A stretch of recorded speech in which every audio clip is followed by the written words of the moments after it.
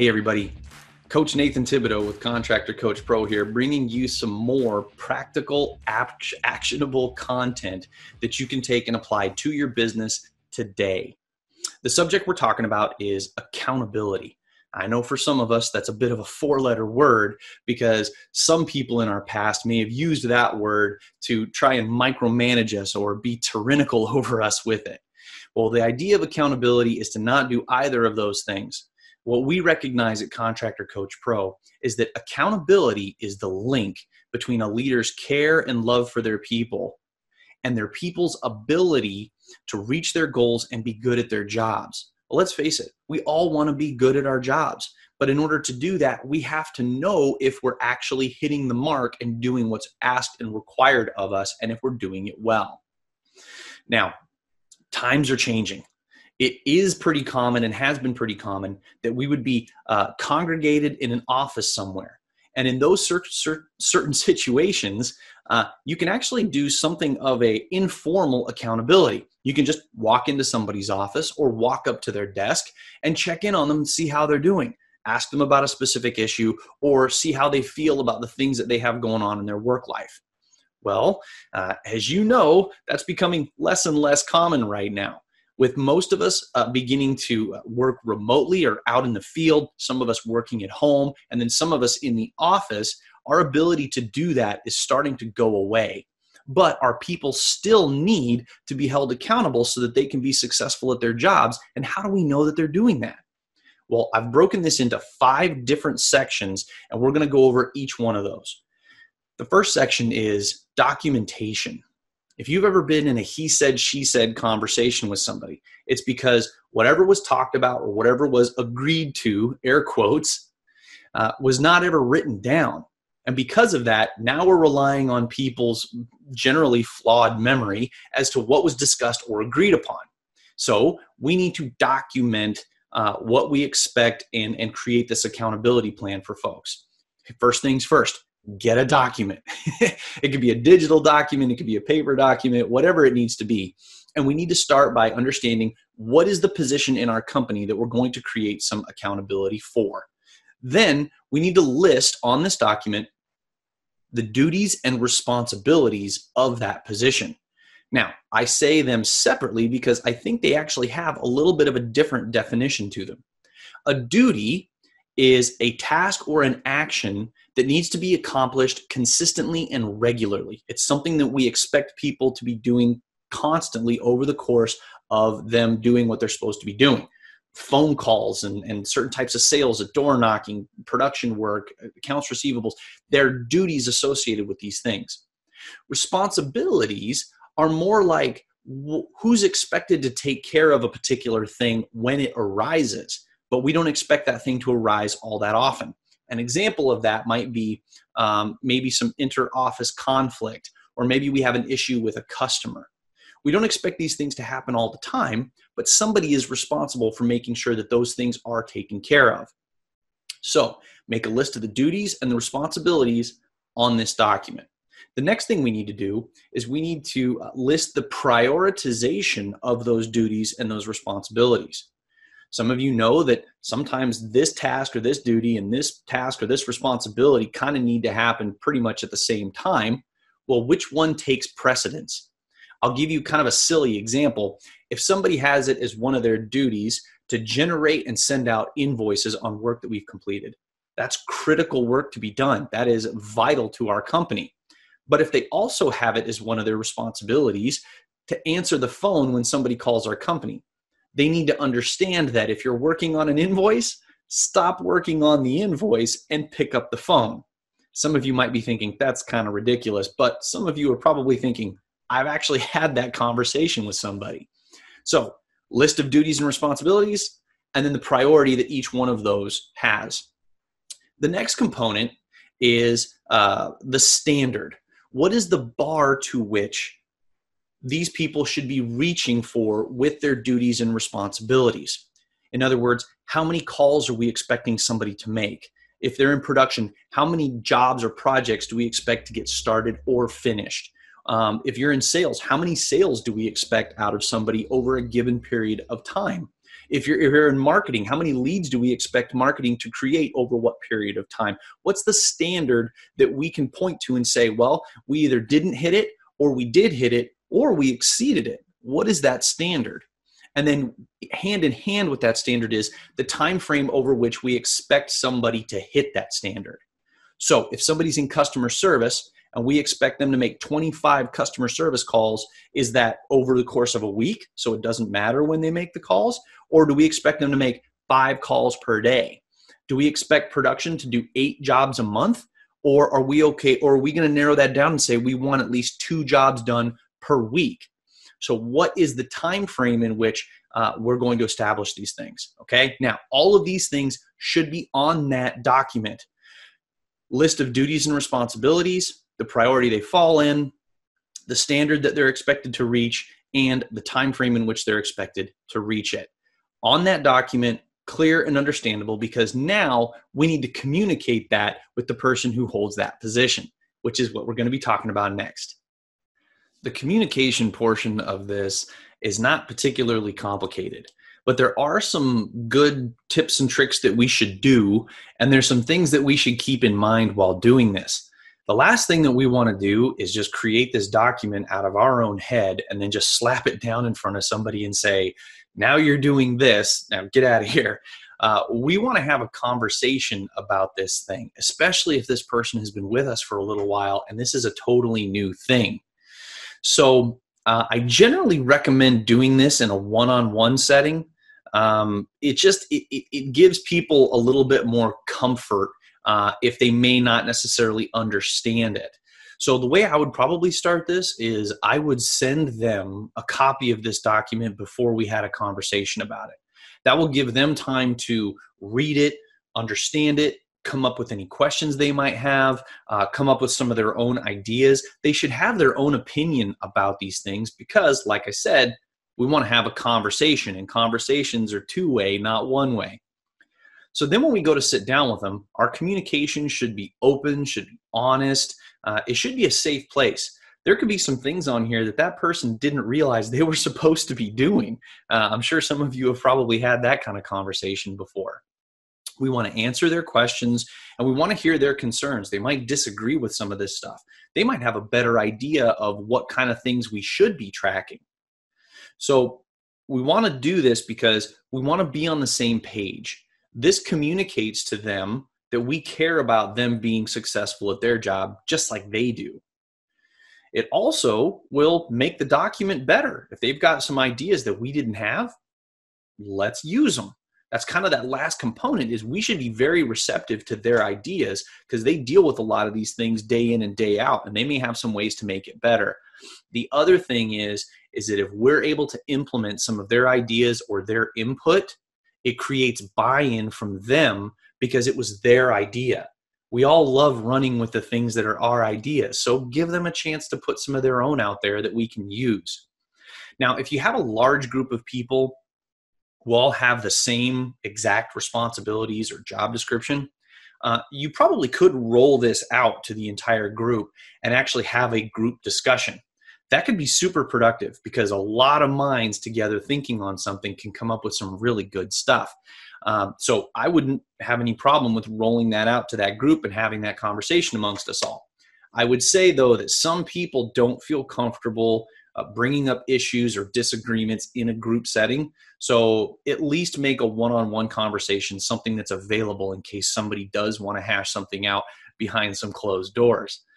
So after we get this document all tweaked and it's the way it should be and everybody agrees to it, let's print it and then everybody signs it. The manager signs it and the person who this is a plan for also signs it. It's just symbolic that we had the conversation. There isn't any confusion. We know what's going on and we're both committed to these things. Then everybody gets a copy. You take your copy or the manager takes their copy and goes and puts it in the file or wherever it goes. And then this person can take their copy, and don't be surprised if they leave it out for a while. There may be some things on there that they have to do or that they want to keep reminding themselves about, especially if it involves implementing a new tool or a new system of some kind, which kind of brings us to our next thing, tracking. Tracking can be tricky. but that doesn't mean it's any less critical. We need to have a place where we can go to see if people are objectively accomplishing the things that they've been set forward to do. This helps us because we can know whether or not they're doing great or whether or not there may be some places that they need help or that we should focus some attention and resources. Well, not everybody in our company has a job that fits neatly into a particular number. So how do we figure that out? Well, I think it comes down to two basic questions. The first question is, what is that position's job, or why did we hire that person in the first place? What is the goal of their position or role in the company? Why are they there? The second question is, where is the evidence of them accomplishing that goal? Where would we go to see that they're doing these things? Now, for some places in our company, it's easy. Our production people, we can go look at their work on a project and see the completed windows or siding or whatever it may be. For our salespeople, we should be tracking the number of closings that they have, or we can look at the list of jobs that they have in the pre-production queue. But what if it's somebody like an admin assistant or a customer service person, somebody who works in the office that doesn't necessarily have dollars or project numbers tied to what they do? Well, once again, why did we hire that person? Were we expecting their work in our company to result in happier customers, which would give us more reviews or more referrals? Were we expecting them to take some things off of some people's plate to increase the velocity of our jobs inside of our business, meaning how quickly a job goes from start to finish? Were we expecting them to help with our cash flow in knowing when jobs were completed and when invoicing and collections needed to happen? Those could be some results of the role that we hired this person to accomplish. So, where would we find some of that stuff? Well, if we know what they're trying to accomplish and what that looks like, now we need to know where we would look. So, it could be your CRM. Does your CRM have a place that could track customer communication, the calls that they make or the emails that they send? It could be a task manager like Asana or Slack or Mondays. It could be as simple as a spreadsheet. If we don't have a tool that fits neatly into what they do, maybe we can create a basic spreadsheet that they enter their efforts into every single day, and we can go look at that. If they're involved with our social media, maybe it's the number of social media posts or the engagement that we get from them. It could be our online review number, seeing that go up or having a standard for that. If they're working with our accounts receivables, a lot of that information probably sits right inside of QuickBooks. So once we understand what tool we're going to use, they need to have access and they need to know how to use it. And then we need to pay attention to it and review it. So that's what we're going to talk about next. Reviews are one of the critically missed components of establishing our accountability strategy. And not just in our industry, I've noticed it's in many industries. The reviews are not conducted very well or not conducted at all. But here's the thing. When we get this data from people's actions, conducting their duties and responsibilities, what do we do with that data and how do we use it to help people grow and become better at their jobs? Reviews is where that happens. There's a few components to doing proper reviews that we should keep in mind. First thing we want to think about is the frequency of the reviews. For people who do marketing and sales, those people are responsible for generating leads and sales, which drive revenue for our business. And that's the fuel that feeds everything inside of our company. Oftentimes, those people get a review once a month because we want to keep a tight eye on making sure that that continues to go well. People in the administrative side or maybe low-level management, sometimes we need a lot of data to understand whether or not somebody is trending one particular way or another with their responsibilities and their goals. So those people could get a review once a quarter. Now, upper-level management and leadership oftentimes see reviews biannually or annually. Now, in actually conducting the review, there's some key places that we need to actually track and have involved when we talk to the person that we're reviewing. The first component first component would be the actual hard numbers, the numbers that they're responsible for, that we figured out when we established duties and responsibilities, priorities, standards, and tracking. We want to know, are they actually missing the bar? Are they hitting the bar or the standard? Are they exceeding the bar? What is the trend of that? So we want to talk to them about whether they hit it, they didn't hit it, and where they're at. And it's really helpful to be able to look at the data from their previous review to be able to see, did this thing actually improve? Did it decline? Did it stay the same? Where are we at in that? The next component of the review should involve some kind of a discussion. We should have a conversation and a dialogue with this person so that we know where their head is at as well. You can do this by asking questions like, where do you think you're doing well? Or where do you think you're strong in your responsibilities? And where do you think you could use some help, or you might be struggling or need some clarity? And then we can give our opinion to those questions as well to see where we are with this person and if we're thinking the same things with their responsibilities and in their job. The last thing that you should do, and leaders and managers, you need to put on your adult pants for this one, we should give them an opportunity to give us a bit of a review or feedback. How are we doing in our job? What places are they struggling with us and our leadership and our management? This is really critical. You might already have an idea as to some of the things that they're going to say. You may not. And sometimes what they say can be a little difficult to take. But we should want to get better too. And it tells the other person that we value their opinion and that we want to serve them better by knowing where we can improve. The last thing is actually a result of some of our clients and their questions about their culture in their company. We get asked, how do we enforce or instill or make sure that our culture is something that's occurring inside the business? Well, the best place to do that is in your reviews. So I would include some place in the review where we talk about the company purpose or the company mission of what we're trying to accomplish and the company core values. We want to know how well this person is embodying our culture. Are they growing to become more like a part of the team and homogeneous to our culture? Or is this person still kind of rubbing against the grain? Because here's the thing. We've all seen those people who tend to hit their numbers and they're doing well metrically, but they're constantly rowing in the other direction against people, and it causes friction and strife. So we need that person to grow inside of our culture, or maybe they're not really our kind of people. Now, once you've gone through these three different areas, you've probably established some places where some growth needs to happen. So the last component of this review would be creating an improvement plan. Now, all of us have probably tried to improve ourselves at one point or another. And if you take on too much, then you find yourself not able to do very much at all. So I would probably start with 1, 2, maybe 3 different areas of improvement at the end of the review based on what we discovered in the first 3 things. Try not to pile too much on, but these are places we'd like to see them grow, and have a plan on how to do that before we get to our next review, so we can see if these things have increased and gotten better.